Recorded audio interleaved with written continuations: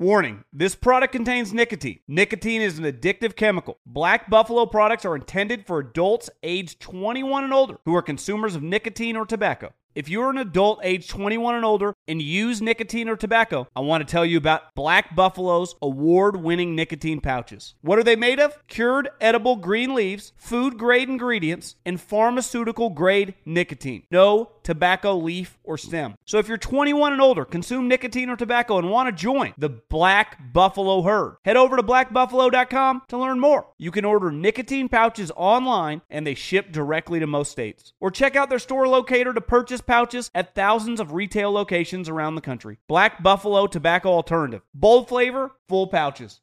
I'm Diosa. And I'm Mala. We're the creators of Locatora Radio, a radiophonic novela, which is a fancy way of saying a podcast. Welcome to Locatora Radio Season 9. Love at First Listen. This season, we're falling in love with podcasting all over again. With new segments, correspondence, and a new sound. Listen to Locatora Radio as part of the My Cultura Podcast Network, available on the iHeartRadio app, Apple Podcasts, or wherever you get your podcasts. I'm Hannah Storm, and my new podcast, NBA DNA with Hannah Storm, chronicles my 6 decades in professional basketball. From growing up in the sport to becoming one of sports TV's first female broadcasters. Join me as I dig deep into the game's history, unearth some wild stories, and talk to my friends from the world of basketball, from Dr. J to Charles Barkley. It's been a wild ride, and now I get to take you with me. Listen to NBA DNA with Hannah Storm on the iHeartRadio app, Apple Podcasts, or wherever you get your podcasts. The Volume. Hey, what's up, y'all? T-Bob here, reminding you that you can come hang out with me and Aaron Murray live on AMP Monday through Thursday. AMP is a new live radio app. You just download it from the Apple Store. You can actually call in, text in, chat with us directly during the show. It's a ton of fun. We're at Snaps, right? Snaps, your favorite college football podcast, at Snaps, Monday through Thursday, 1 Eastern, noon Central, on AMP. Download it and come hang out with us today.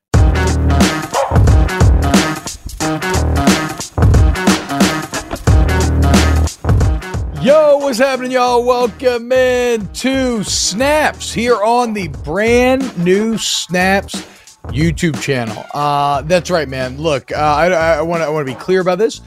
We are very much still a part of The Volume, and a huge thank you to The Volume for not just giving a chance to do this show in general, but also for creating this new channel for us, because the point of this is we are a college football show, right?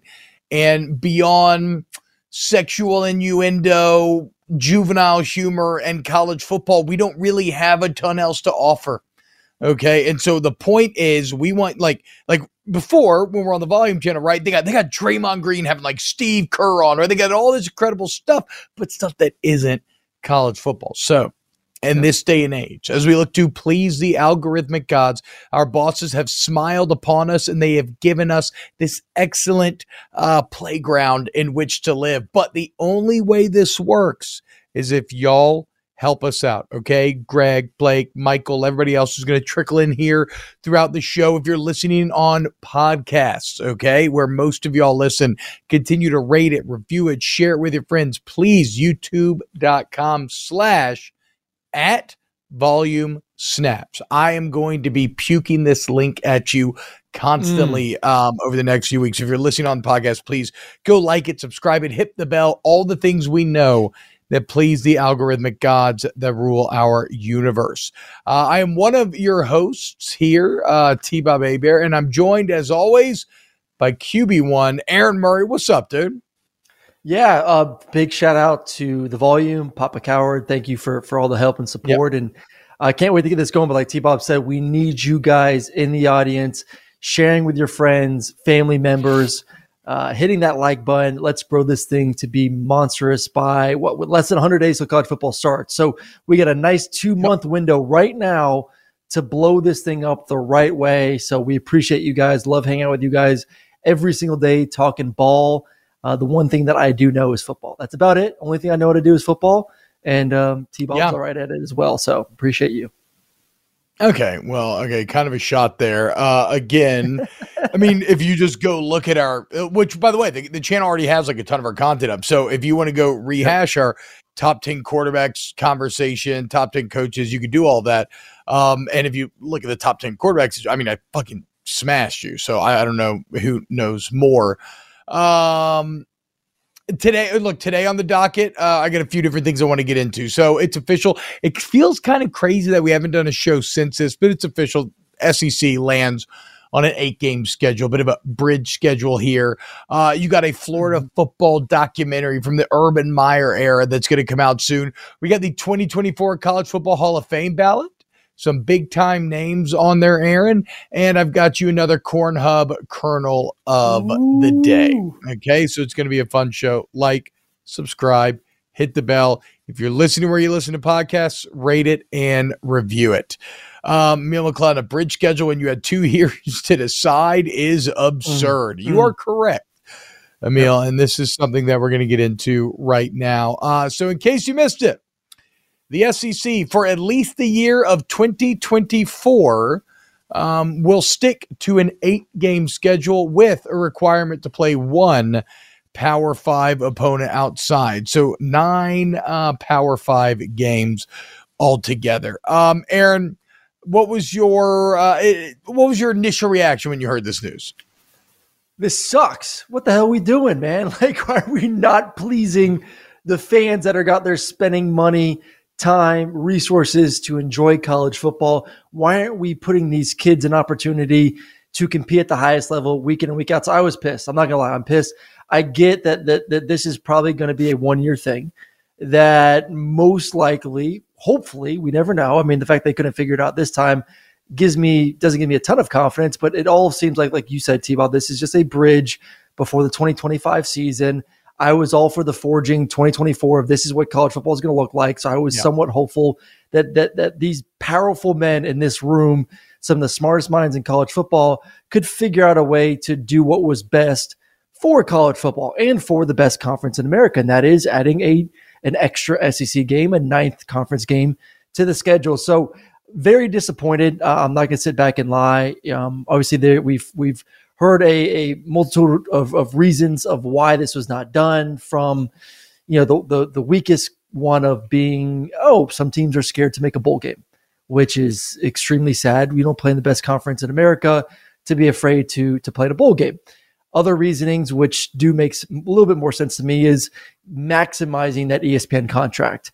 That this is essentially the another quiver in the arrow of the commissioner to squeeze even more money out of ESPN. Hey, if you want more primetime, amazing football games of SEC versus SEC, well, it's going to cost you. Whatever that dollar amount is, that's going to cost you. So let's see if we can maybe over the next year find a way once again to squeeze some more money out of the SEC. So that's a possible explanation as well. And then the third one that does resonate a little bit to me as well, of what is the criteria going to be from the committee when it comes to building this 12-team playoff? How does strength of schedule really play into that? So the SEC kind of wanted to take a seat back for the next year, see how that plays into the whole equation before dipping their toes in the water with the 9-game schedule. I mean, those are the 3 explanations. I think they're all absurd. I think they don't better the conference, which is the goal of adding the 9th game. But those are the 3 reasons why we're hearing that they're not moving to it right now. Yeah. So, okay. Yeah. Look, in terms of the ESPN angle here, this idea, because that's what a lot of schools are falling back on, right? If like all the schools like your Mizzous and your Kentuckys and your middle of the pack schools that are the ones trying to maintain bowl eligibility, they were very much on the record of saying, well, if ESPN will open back up, we get about $5 million more per school, then we will absolutely do this. To that, I understand how that sounds like it makes sense, but I'll also call bullshit on it. Because the bottom line, what makes more money in the end, no matter what? A more quality product.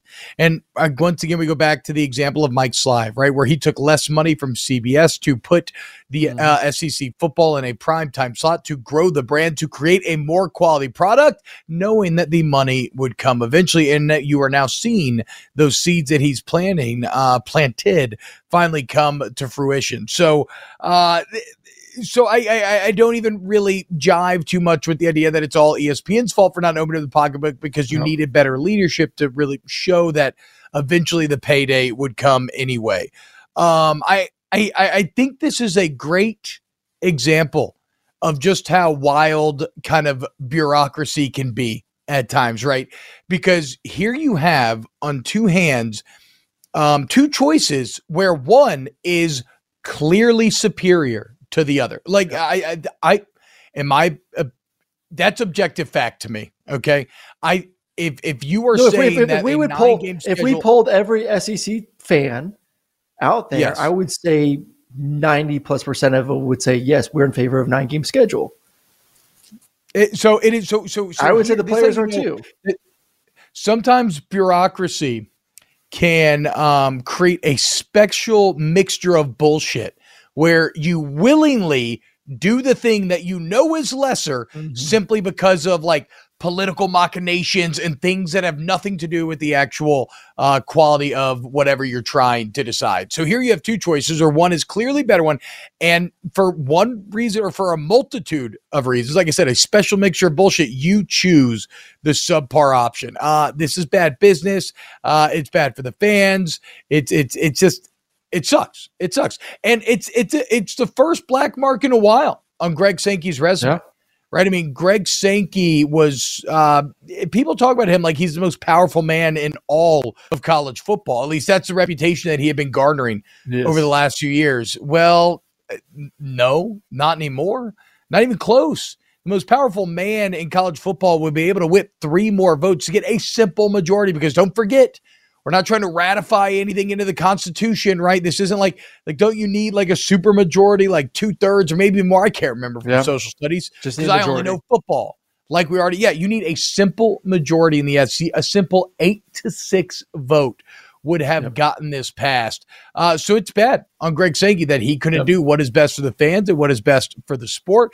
And it's funny because we just had the conversation about who's more powerful nowadays, Nick Saban or Greg Sankey. I had given that title to Greg Sankey, and I was wrong, because ever since Nick came out and started supporting 8 games, it continued to gain more and more momentum. And well, look, Papa Nick got his way once again, and in 2024 we'll have 8 games instead of 9, 8 SEC games. Yeah, what about Nick Saban, the man who has been the face of college football for a decade now, the guy that has created the greatest dynasty that we've ever seen, maybe we'll ever see at the University of Alabama, the man who I still think holds the biggest stick in the room. And as soon as the whole, okay, this is who you're going to play when it comes to your constant rivals with a 9-game schedule, Auburn, LSU, and Tennessee, all of a sudden started moving away further and further from wanting to play a 9-game schedule. So at the end of the day, it's about winning football games, not worrying about losing football games. And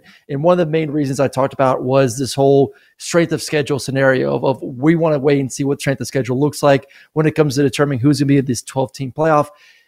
If you play a great schedule and you're Alabama and you're a 10-2 team because you lost to LSU, and say you lost LSU and Tennessee, those are your only 2 losses in the season, 9 out of 10 times you're going to be in the playoffs. Like, I don't know why he's shying away from competition when he clearly has the better team, more talented team, the 9 out of 10 times every single time that these teams match up anyway. So I think shame on him big time. He's an old man. Shame on him. I don't, this is not, you can't teach an old dog new tricks, T-Bob. This isn't he's stuck in his ways, I want to say 8 games. This is him playing hardball because he doesn't want to face LSU, Tennessee, and Auburn every year. That's it. Yeah. Because before that, you alluded to it, before that, he was fine with 9 games. Before that, he was fine. You asked him 4 months ago to vote on this thing right now, he would have voted 9 games. 100%. But he's getting old, dude. He's losing his stomach for the fight. You know who doesn't care? Brian Kelly. You know who doesn't care? Kirby Smart. And then he got all the quotes about, is this what we want college football to come, that we broke down last week? Saban's just losing his touch a little bit. And you can say this is bulletin board material, and we're going to find out, because if they don't come with it this year, then I don't know if they're ever going to get it fully back. I don't support the playoff bullshit. The 4-team playoff proved how we feel about SEC teams. Okay. Yep. You've had SEC teams get in over conference winners that didn't win. Like, it's like, what are we talking about? It's not going to affect you making the playoffs or not. It's going to set you up for success. I'll tell you one thing, one little sub detail that'll be my kind of final piece on all of this. One little sub detail here is that right now the SEC, they're sticking with the 8-game schedule, and then they have the rule where you have to schedule a Power 5 out of conference team. This is a good rule, pushes you to 9 good games on the schedule. However, it is being reported that if the SEC goes to 9 games, then they'll get rid of this Power 5 rule, which once again defeats the fucking purpose of all of this. Nobody wants to play cupcake game, y'all. Nobody wants to play. And plus, the SEC, for all they want to pound their chest, actually, they are the softest of the bunch when it comes to challenging yourselves. Here are the amount of teams playing 10 Power 5 opponents in 2023, okay? The ACC's got 10 of 15 teams, if you count Notre Dame. The Big 12 has 11 of their 14 teams. Big 10, 13 of their 14 teams. The Pac-12, 10 of their 12 teams will play 10 Power 5 opponents. Aaron, how many SEC teams do you think played 10 Power 5 opponents in 2023? 0. 2 of 14. 2. Ooh. And it's because I think you got South Carolina, maybe Clemson, and then is it like 2 of 14 teams? That is beyond pathetic. And so when Greg Sankey's out here like, well, we're already the big dog, don't mess with what's broke. No, you failed, Greg, and you continue to fail until you eliminate cupcake games. And the more we enter this modern era of college football, cupcake games are a farce. They used to make sense. But nowadays, the economic disparity between the schools, it's just stupid to keep them going. There's no point. They're foregone conclusions. Get rid of them. 10 Power 5 games, 9 SEC games. They must get this done going into the future. Well, until they're punished, they're not going to change it. Like if let's just play the 2024 season out real quick. 8-game schedule.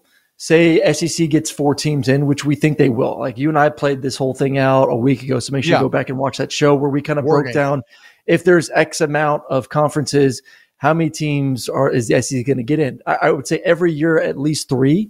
I would say if a team's going to get or a conference is going to get a 4th, it's probably going to be the SEC first. So say 2024, playing an 8-game conference schedule, Georgia, Alabama, LSU, and Texas all get into the college football playoff. At that point, what is the incentive for you if you are the SEC to add a 9th game? Why? No, I think you're not punishing us.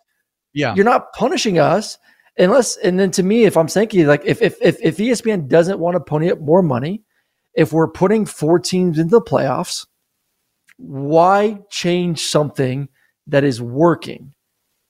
At the end of the day, I mean, like, do you think SEC doesn't give a damn that we're bitching and moaning on this show? They don't care that the Big 10 or the Big 12 or the ACC are calling the SEC soft. Like, at the end of the day, what matters wins. 13 of the past 17 national championships, the past 4 national championships. If you get 4 teams in and continue to win the Natty, what is the incentive for them to change? Until the committee punishes the SEC for not playing more big-time football games, why would you change? Look, you are not wrong. And the problem is, in the short term, there is no problem. But to me, it is the flawed logic that this starts to bite you in the long term, right? When do people fall? When do empires fall? When do people lose their spot on top of anything? When they get complacent? They stop trying to improve because, well, we've always done it this way and look how good we've got. No, you need forward-thinking leadership like you had in Mike's Live. And don't let Greg Sankey fucking gaslight you here, okay? Because now they're trying to act like, 8 games was always cool with us, yada, yada. No. He's pissing on us, and he's telling us it's raining, okay? He wanted 9 games. He couldn't whip the votes. It's a failure on his part. He wanted 9 games even without ESPN reopening the pocketbook. And if they don't, then you know what we're all going to be cheated out of? We're going to be cheated out of Texas A&M every year. Auburn, Georgia, a rivalry that started like 2 decades before plastic was even South's invented. Oldest rivalry. So, yep. Literally before sliced bread, and yet we can't have it happen because of some bureaucratic bullshit.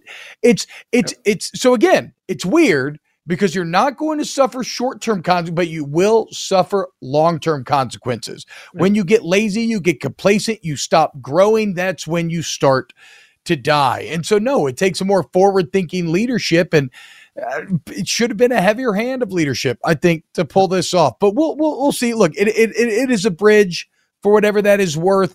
It's just, I think it is the idea like Emil was getting at earlier. Like, I don't hate it, you bridge. You probably moved to 9 after that, and all this is much ado about nothing.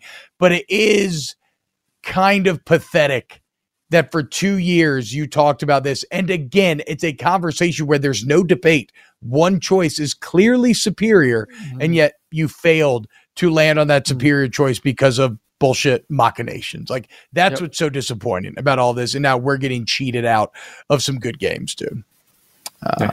God, I hope we have LSU Alabama in 2024. I just feel like that's going to be left out of the calendar, and that's going to suck. Yeah, that sucks for this conference. That game right there. You'll keep Texas. I'm sure we'll play A&M, and a lot of the great games will survive for the year. But to have 1 year where you don't get probably the hottest game ticket for the past decade because you couldn't figure out that this, like you alluded to, was the best choice going forward, and you have to do a bridge year, hopefully just a bridge year, and I think it will be. Yeah, so it's ridiculous, and to me, again, it's just a case study in how you can end up making a bad decision simply because you just have to.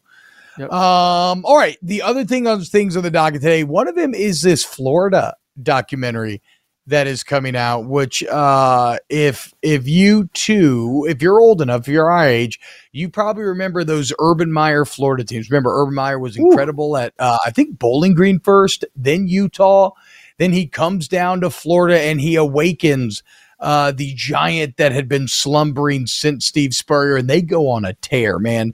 2 national championships, the Tebow mania phenomenon, Heisman's, Percy Harvin, a team with Tim Tebow and Aaron Hernandez, right? Like, it has to be one of the most fascinating gumbos of humans that we've ever seen in our entire lives. And now it appears that we could be getting an inside look into all of this, Aaron. So I ask you, when I throw out, Florida Urban Meyer documentary, what do you immediately get most excited for? I just hope they got Tebow and Urban in it. I think that's a big mystery for everyone right now, is like what players are coming out. Like they have to have those two. To me, you can't do a documentary if you don't have Tebow or Urban. And I would think Netflix would know that and wouldn't push forward without those two guys. So I'm kind of banking on the fact that you'll get both of them in there. So I'm excited to hear the stories. Obviously, we all want to know, what did Tebow's teammates really think of him as a leader, as a person? Did they buy what he was selling both on and off the field? It was an interesting team. I mean, I grew up in Florida. I went to a lot of the games. I went to a lot of practices. I went to a lot of the meetings during spring. I was heavily recruited by Florida, so I got to know some of the players pretty well and kind of got to see those guys interact at all those times. It was an incredible football team. I mean, just when you and I were going through the list pre-show of the guys on that team, from Tim Tebow to Rainey to Demps to the guys on defense, from Joe Hayden and Spikes and Ahmad Black, Carlos Dunlap. I'm just like, my God, were they loaded? I mean, Joe Hayden was on those teams. I did not remember. Joe Hayden was on those teams too. Oh my God, dude! I mean, Percy Harvin, some of the most talented teams that we've ever seen during that 3-year span. So, go ahead. Oh God! No, I'm just saying, like, with how talented they were, but how different they were, and how this is also I want to know too.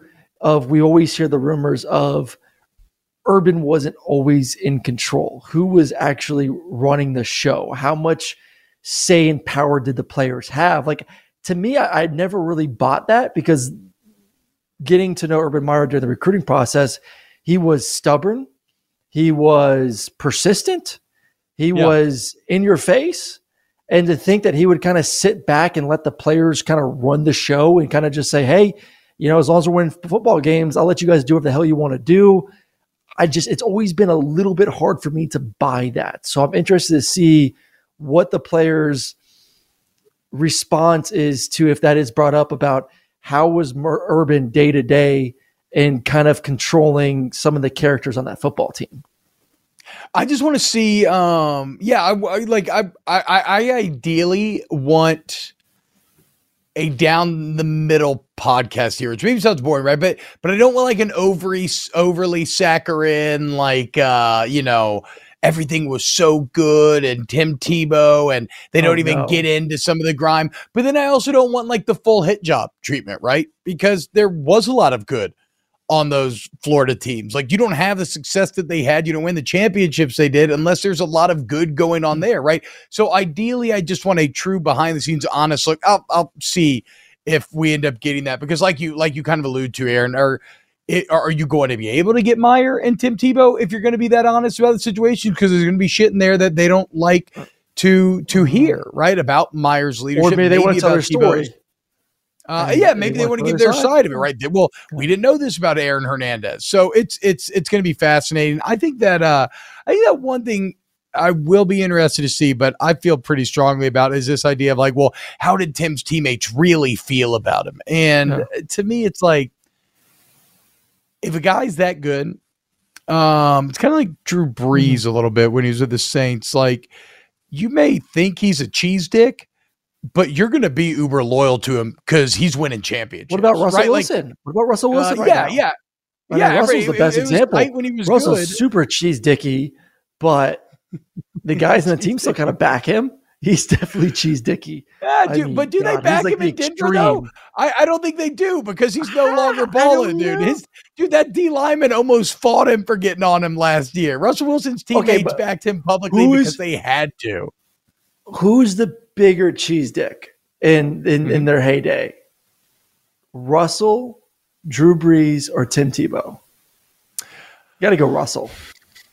I think Wilson. Russell probably takes home the award. Now, I did see a very interesting perspective from Ryan Leaf on this, where Ryan Leaf worked with the same life coach that Russell Wilson did. And he's a guy who sadly passed, and it actually coincides with Russell kind of losing it as well, which is all very intense and sad. But I can't remember his name, but this guy's philosophy was essentially that there is Moed. Is that what it was? So, but there is zero like zero negativity allowed in your brain space, right? Like you're not allowed to engage with even a sliver of it. And so when you start to view Russell through that lens, you see, okay, this is like crafted and practiced at. Like he has really tried to maximize staying as positive as possible. And look, we love positive people, right? But overly positive guy can't be a bit much. Sometimes you gotta accept the reality of the shit that you're currently in, and accept. I don't think Tebow was like overly positive. Like Russell's overly positive. Tebow, I think that what made Tebow so unique is the bringing of religion into the locker room, and I wouldn't say like I wouldn't say like he force fed it to the team, but like he was very open about his religious and his faith and how he uses his faith to kind of guide his life and guide him on the football field and in the classroom and this, that, and the other. And I just think for a lot of guys who just want to get in there and just play football, like I don't want to deal with school. I don't want to deal with anything else. It's like, give me a football. Let me go be a meathead. And you got Tim in there preaching the gospel. You know, he was such a great player that I'm sure guys were just, you know, they just kind of, maybe if you didn't agree with it, just let it roll right through you. But if he wasn't a great player, I don't know if that would have flown in the locker room at all. That's Tebow was a little bit different. I don't think it's like Tebow's this ultra positive guy that came in there and he was, but not like, I don't think he was to the extreme. It's to me, it's the No, I agree. No, he's not. As Thomas Dare points out, if we were to trademark super cheese dicky here on Snaps, I would not give that label to Tim. No. Maybe a little cheesy, but I don't know if he goes full cheese dick. Like maybe and even Drew maybe not as much, but whatever. The point is, he's just kind of, you know, he's wholesome, and the locker room is not always a wholesome place. But I would follow the guy that's winning 2 Heismans, winning a national championship. I would follow that guy into hell because he's bringing me success. God. And also, I mean, look, man, I don't care about how you're living your life. A lot of people, enjoy going to church and Bible study. Yeah. Even All if for they it. want to, have a lot of sex, premarital sex and do other things that more hardline people may consider being sins. So like, I don't think, I don't see this being too much of a locker room issue. Emil raised an interesting point saying, "It'll never not make me laugh that Dan Blazarian, Ryan Lochte, Tim Tebow, Percy Harvin, and Joakim Noah were all at the Florida campus at the same time in the mid to late 2000s. Dan Blazarian was there? I guess so, dude. I don't know. You strike me as a big Dan Blazarian fan. Do you just love me some Danny B, Aaron? No. I will say this: so like, my mom is the biggest Tim Tebow fan. Like, if we're ever at an event and Tim is there, my mom is like, Aaron, can I go to a picture with Tim? Can I go to a picture with Tim? I'm like, okay, mom, sure. Like, she loves Tim Tebow. I think she's secretly, deep down inside, very sad that her son was not as wholesome. Just extra horny back in college. Tim Tebow is every parent's dream. Also, with how you set that comment up, I thought you were about to say she's a big Dan Blazarian fan. And think about it. No. Is there a bigger difference in who your mom would be in two human beings to be a fan of? If you're like, my mom's a big Dan Blazarian fan, or my mom's a big Tim Tebow fan. Those are like the gulf between those two things are massive. Oh God. Yeah, Thomas thought the same thing there. Okay, let's think here. So that should be really good. Made by Netflix.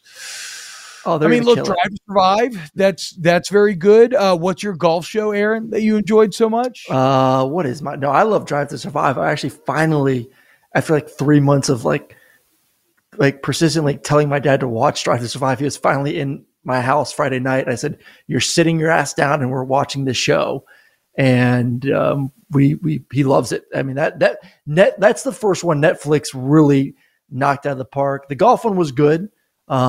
I wouldn't say as good as Drive to Survive, but it was a good one. I forgot what the name of it's called, but not too shabby. Netflix doesn't mess around with these documentaries. I think if you get the right players, and if you just get Tebow and Mullen, I hope they get Mullen too. Tebow and Urban, and Dan Mullen, because he was there too. I think you could knock it out of the park. Because if those guys do it, the rest of the guys would follow. If you get the big three, yeah. JLab has something for everyone with earbuds and headphones that are as versatile as you are. Perfect for calls, listening to podcasts, and working out. They are built for every single moment. JLab is proud to partner with Powerhouse College Athletics, UCLA, Duke, Gonzaga, Indiana, St. John's, TCU, Vanderbilt, Arkansas, Minnesota, San Diego State, and more. From lively tailgates to coaches' play calling and courtside rivalries to college athletics NIL deals, JLab joins the action and connects with 182 million plus college sports fans nationwide. They're excited to partner with 17 D1 college schools, showcasing their passion and loyalty of fans and athletes across the United States. Whether creating cutting-edge tech products or pursuing athletic greatness, being the best takes hard work and commitment. JLab is proud to partner with schools who are showcasing the hard work, perseverance, and even the championship celebrations across all college sports. Use code SNAPS25 for 25% off your order. Visit JLab.com to find your kind of tech. Warning, this product contains nicotine. Nicotine is an addictive chemical. Black Buffalo products are intended for adults aged 21 and older who are consumers of nicotine or tobacco. If you are an adult aged 21 and older and use nicotine or tobacco, I want to tell you about an American-made success story in Black Buffalo's award-winning nicotine pouches. Black Buffalo's nicotine pouches are not owned by Big Tobacco. They're an independent company proudly built right here in the USA for 21 and over adult consumers. Black Buffalo was built by dippers with decades of smokeless tobacco use. They believed the market wanted tobacco alternative nicotine products that offered the best of both worlds. Bold flavor, full pouches. What are they made of? It's pretty simple. Cured edible green leaves, food-grade ingredients, and pharmaceutical-grade nicotine. Most importantly, there's no tobacco leaf or stem. All proudly made right here in the USA. So if you're 21 and older, consume nicotine or tobacco, and want to join the Black Buffalo herd, head over to blackbuffalo.com to learn more. You can order nicotine pouches online, and they ship directly to most states. Or check out the store locator to purchase pouches at thousands of retail locations around the country. Black Buffalo Tobacco Alternative. Bold flavor, full pouches. Do you love Selena? Like, really love? Whether you saw her live, saw the movie as a kid, or saw her looks all over TikTok, there's no shortage of reasons to stan the Queen of Tejano. And Stan, we do over 3 whole episodes of our podcast, Becoming an Icon. We're reminiscing as lifelong Selena fans, sharing hot takes and telling her story. Listen to Becoming an Icon on America's #1 podcast network, iHeart. Open your free iHeart app and search Becoming an Icon. Hello there, fellow homeowner. I've got some very exciting news for you, okay? Angie's List is now just Angie, but it's still your home for everything home. Look, I've been in my house for about 5 years now, and I absolutely love it. I don't want to go anywhere, but it's an older house stuff. So I had to get like the siding redone. I had to get the stucco redone. And although I may look like the epitome of a handy man, it may shock you, dear viewer, but I am indeed not handy. In fact, I don't know what the heck's going on with any of this stuff. So you know what I do? I get out my Angie app, and in just a few simple tippity taps, I have access to over 220,000 professionals from which to choose. What I love is, look, I live in Baton Rouge, right? And so it's all locally based. And I can actually look at the reviews of what other people in my area, who they've used. And so what I do, I got on my Angie app, I got my jobs lined up. I don't lift a finger, and the siding looks incredible, y'all. I basically live in my backyard now, and that's thanks to Angie. So what are you waiting for? Download the Angie app today, ANGI, or go to Angie.com. That's ANGI.com. Angie, your home for everything home. Well, and that's the weirdest part about this. And this would be something that I would maybe say, caution, let's see what we actually get, is that there is the honor amongst thieves thing, right? Where, or excuse me, maybe more like a pirate's code, or like a mafia code, where you're just not supposed to talk about stuff that happened, right? Like there's drama on every team, and you're just supposed to get up there in front of cameras and be like, it's a team game. We should execute. We got blah, blah. Like you're never supposed, oh yeah, I love this coach. He's great, blah, blah, even if you actually hate him. And then you're never really supposed to reveal that behind the scenes, especially not on your teammates, right? Now, coaches with time, I think people enjoy talking shit about, but I'll be interested to see how much these players really take us behind the veil, because they are breaking some sort of unspoken code in there. Yep. I'll say this. Those are some of the best teams I ever went against. I had my worst game ever in Tiger Stadium when we lost to a very good Florida team, like 14-3. We couldn't do shit on offense. Brandon Spikes whooped my ass all night long. I got knocked the fuck out in the swamp one year on kick return by Jeff Dimps. Half my size. But no, dude, no. Look, they did a sky kick. They did a sky kick, right? So I'm on the wedge, right? Tried to turn around immediately. He got pushed in the back. So you had full speed Jeff Dimps head down, and it caught me right under the chin, dude. I'm talking like a punch. Mm-hmm. And so I was so much bigger than him. He bounces off me to the ground, and I'm out cold immediately. And I fell on top of him. And the replay was so funny because you can see it's like a cartoon. His little arms and legs are poking out underneath my fat body, like, because he can't move. So I was knocked out on top of him. And then that was in the middle of the fourth quarter. The next thing I remember is being on a knee at the 50-yard line with the Florida football team.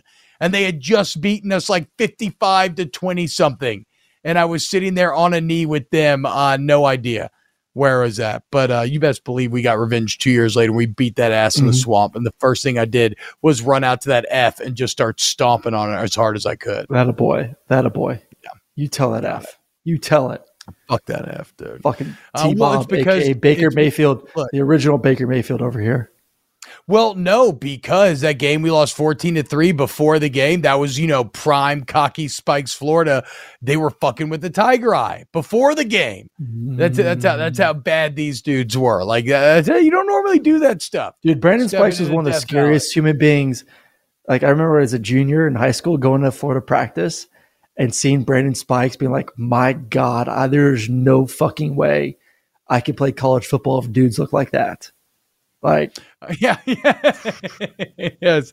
There's always those guys that you see when you first show up. You're like, oh my, what am I doing? The guy that you want walking, we always talk about guys that you want first out of the bus. Like, you want Brandon Spikes walking out of that bus first. What did your dad tell you? We talked about an amp. What did your dad tell you when you saw Aaron Hernandez in real life? Yeah. So we this is one of the first practices we went to. Same thing. It was probably the same practice. This was junior year of high school, and we took a trip to Gainesville. I mean, it's an hour and a half north of Tampa. And I remember, obviously, Spikes walks out. You're like, my God, there's Tebow walking out, and then Aaron Hernandez walks out. And I remember my dad looking at me, and he still reminds me to this day of this, saying, I don't know who that kid really is, but if you commit to Florida, I don't think you should hang out with him. And it was just the way that he was interacting with coaches and players, and just that kind of look in his eyes. I remember my dad literally looking at me. I was like, no, I'm being dead ass serious here, Aaron. If you commit to Florida, I don't think you should get anywhere near that kid. Stay close to Tim. Stay far from Aaron. I'm like, okay, sounds good. Dude, let's go. Papa Murray. Again, I'm going to make a little bit of an un-PC joke here, but you know how a lot of people think they have like gaydar, right? Where they can kind of sense if somebody may be a bit gay. Well, looks like your dad had some murdar. So nice job, Papa Murray, helping to steer his son the right way. Although, wait, why didn't you come to LSU, dude? You know I didn't go to LSU. I've told you this before. I forgot. Tell me again.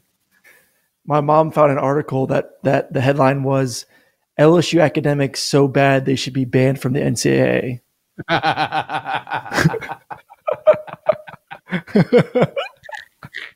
So my mom's like, you're not taking a trip to LSU. You know what's fucking sad is that it's still kind of true. If you go back a few weeks ago, remember we just did that like team academic rating, and LSU's literally like, COVID is the only reason why they're not losing scholarships. I do think that Brian Kelly is going to fix this. Okay. I mean, his entire thing is graduate champions with the emphasis on the graduate. So we'll see. We'll see. Hey, Aaron, there's a new College Football Hall of Fame ballot out. Were you ever first team All-American? I think freshman All-American. Damn. I think you have to be first team All-American to technically even be eligible to be on the ballot. But I know I wrote into the committee, reminding them that I was an SEC coach's honorable mention player, but I don't know, dude. They just didn't fucking, they weren't hearing it. Some big names from this year's ballot. Randy Moss, Marshall's finest. Do you ever remember watching Randy at Marshall? I have one like such distinct memory. I'm in my basement. I don't even know why I was watching it, but I just remember him high stepping into the end zone. And I think he actually ended up not scoring on replay or something, but I just remember him high stepping, and like, you would have thought that he had killed somebody, that he was Aaron Hernandez. Like I just remember the announcers being a bit apoplectic. Like, how dare he celebrate before he enters? And it's like, wow, how much we've grown since then. I didn't realize this. What a list. I mean, go through the court. Yeah, go ahead. Sorry. Well, no, I was going to say he scored 54 touchdowns in 2 years at Marshall. Marshall legend. Dude, the quarterbacks in this class are stacked. Your boy Kellen Moore is in there. Your top 10 quarterback in the past 20 years, Kellen Moore. Imagine Josh that, bro. Heupel, Imagine that. Ken Dorsey. Ken Dorsey was my guy back in the day. Ken Alex Dorsey. Smith, Michael Vick. I love Ken Dorsey because, well, it's I don't want to sell him short, right? Because you have to be really good to win that job at that time at that school. But he basically was the exact right man for the job. Not overwhelmingly good, but good enough to get Miami where they needed to go. Something special about that. God, I always forget Richard Seymour went to Georgia. I didn't know that either. Other guys that are jumping out here, Michael Vick on this list. Yep. Shout out Michael Vick. Who could forget him bringing Julius Virginia Tech Peppers to back in North national Carolina. championship? Oh, hell yeah, dude. Yeah, but I'm pretty sure, is Julius Peppers still in the NFL? I feel like Julius Peppers is still in the NFL. You want to talk about one of the scariest dudes you've ever seen in my life? Julius Peppers was that guy. Like, what a fucking savage that kid is. Larry Fitzgerald is on this list. I forgot that in 2003, he had 1,600 yards and 22 touchdowns and finished second in Heisman voting. He actually still has the NCAA record for 18 consecutive games of the Tud. Wait, okay, again, though, to go back to our quarterback list, Aaron, how do you defend yourself when you don't put Kellen Moore top 10 and he left college as the sport's highest winning percentage of a quarterback of all time, 50-3? He only played 5 Power 5 games. Only 5 Power 5 games. Only 5. Yeah, and he won every one. All right. I know you won every one of them. I would have loved to see. What are you supposed to do, dude? If you told me in 4 years I had to get up for 5 big games, that's that's hard. Greg Hendricks raised an interesting question. Will Stetson Bennett ever be in the College Football Hall? Oh no, because he didn't get first team All-American. No. Oh, and I did get the 100% news of Stetson Bennett graduating. He really didn't graduate from Georgia. I was with a couple players this weekend. They're like, no, he didn't. But man went 7 years in college without graduating. Crazy. Bro, we talk about Cardell Jones. Stetson Bennett is the real I didn't come to play school legend. Like, he truly, everywhere he went, every decision he made had 0% to do with school. Whether it's like going to community college, walking on, all that motherfucker wanted to do was play football. He didn't come here to play school, and he didn't care. He wasn't like your mom. He would have gone to LSU maybe if he didn't grow up. He wouldn't have cared about the academics there. No, he wasn't like your mom. All he wanted to do was. Well, it's funny because every time I've talked to Stetson, I'm like, man, what do you want to do after school? He's like, man, I want to go get my law degree. I want to go to law school, get my law degree. And now knowing that you can't even graduate college in 7 years, like, I don't know what pie in the sky thought of you thinking you can get through law school if you can't even get through 4 years of undergrad. Well, the other part of this is that's also like the most juvenile answer ever, right? Like you're trained from when you're a little kid. What do you want to do? I want to be a lawyer or a doctor, right? Like that's what I feel like. No, he's like adamant. Like, I mean, we had some conversations about this. Like, no, I really, if I don't get into the NFL, if things don't work out, this was before last season. I want to go to law school. This is kind of what I want to do. I've already talked to people about it. And this is no idea that he still had not graduated from college and would not graduate. Again, as Chad points out, the real incredible part is that the NCAA has very exact requirements of X percentage of your degree that you have to have done by that year, right? And it goes up every year. So if you're a third, maybe it's like 75%. So like, he really threaded the needle. Like the same way he was finding those gaps over the linebackers, but underneath the safeties, he was doing that academically, just threading the academic needle. Last name I'll mention here, because his resume I didn't really remember is this ridiculous. Another guy we ran into back in the day in college, which you hate to see the former guys you played about enter Hall of Fame conversations. This shows you how old you're getting. But James Laurinaitis, Ohio State's old linebacker. How's his resume? 3-time All-American, twice consensus, once unanimous, and he won a Nagurski and a Butt Kiss Award. Okay? God. That is a trophy room for Laurinaitis there.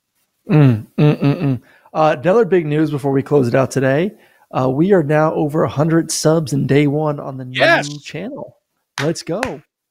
Love to see it. And look, we got look in my mind as we start to learn what all we can and can't do on this channel. We definitely want to do some sort of sub giveaways. I would like to do some sort of special live streams, which aren't just us doing the show, maybe don't even get put up as podcasts where we're just hanging out, maybe watching something live. I definitely want to stream NCAA the video game when it comes out on here next summer.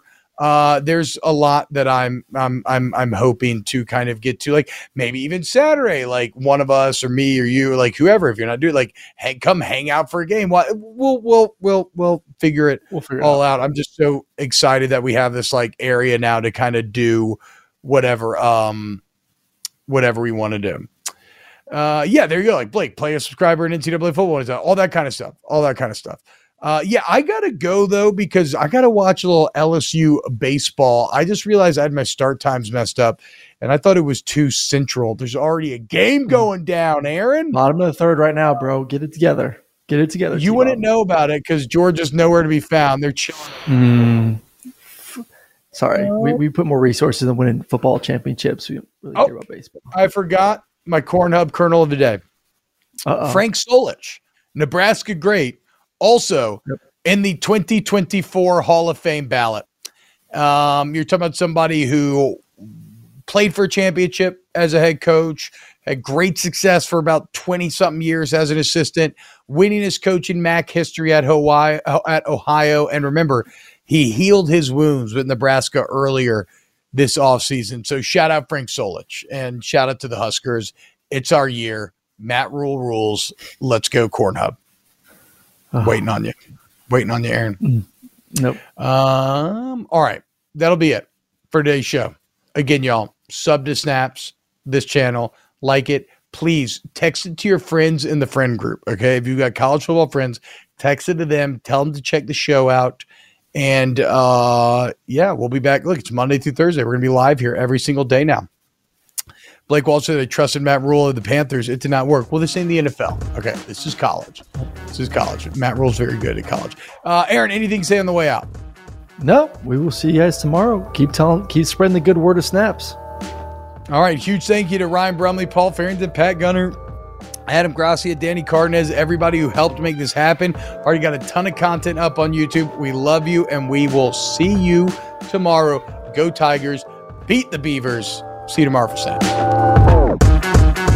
I'm Diosa. And I'm Mala. We're the creators of Locatora Radio, a radiophonic novela, which is a fancy way of saying a podcast. Welcome to Locatora Radio Season 9. Love at First Listen. This season, we're falling in love with podcasting all over again. With new segments, correspondence, and a new sound.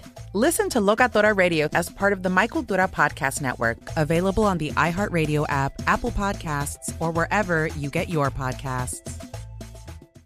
I'm Hannah Storm, and my new podcast, NBA DNA with Hannah Storm, chronicles my 6 decades in professional basketball. From growing up in the sport to becoming one of sports TV's first female broadcasters. Join me as I dig deep into the game's history, unearth some wild stories, and talk to my friends from the world of basketball, from Dr. J to Charles Barkley.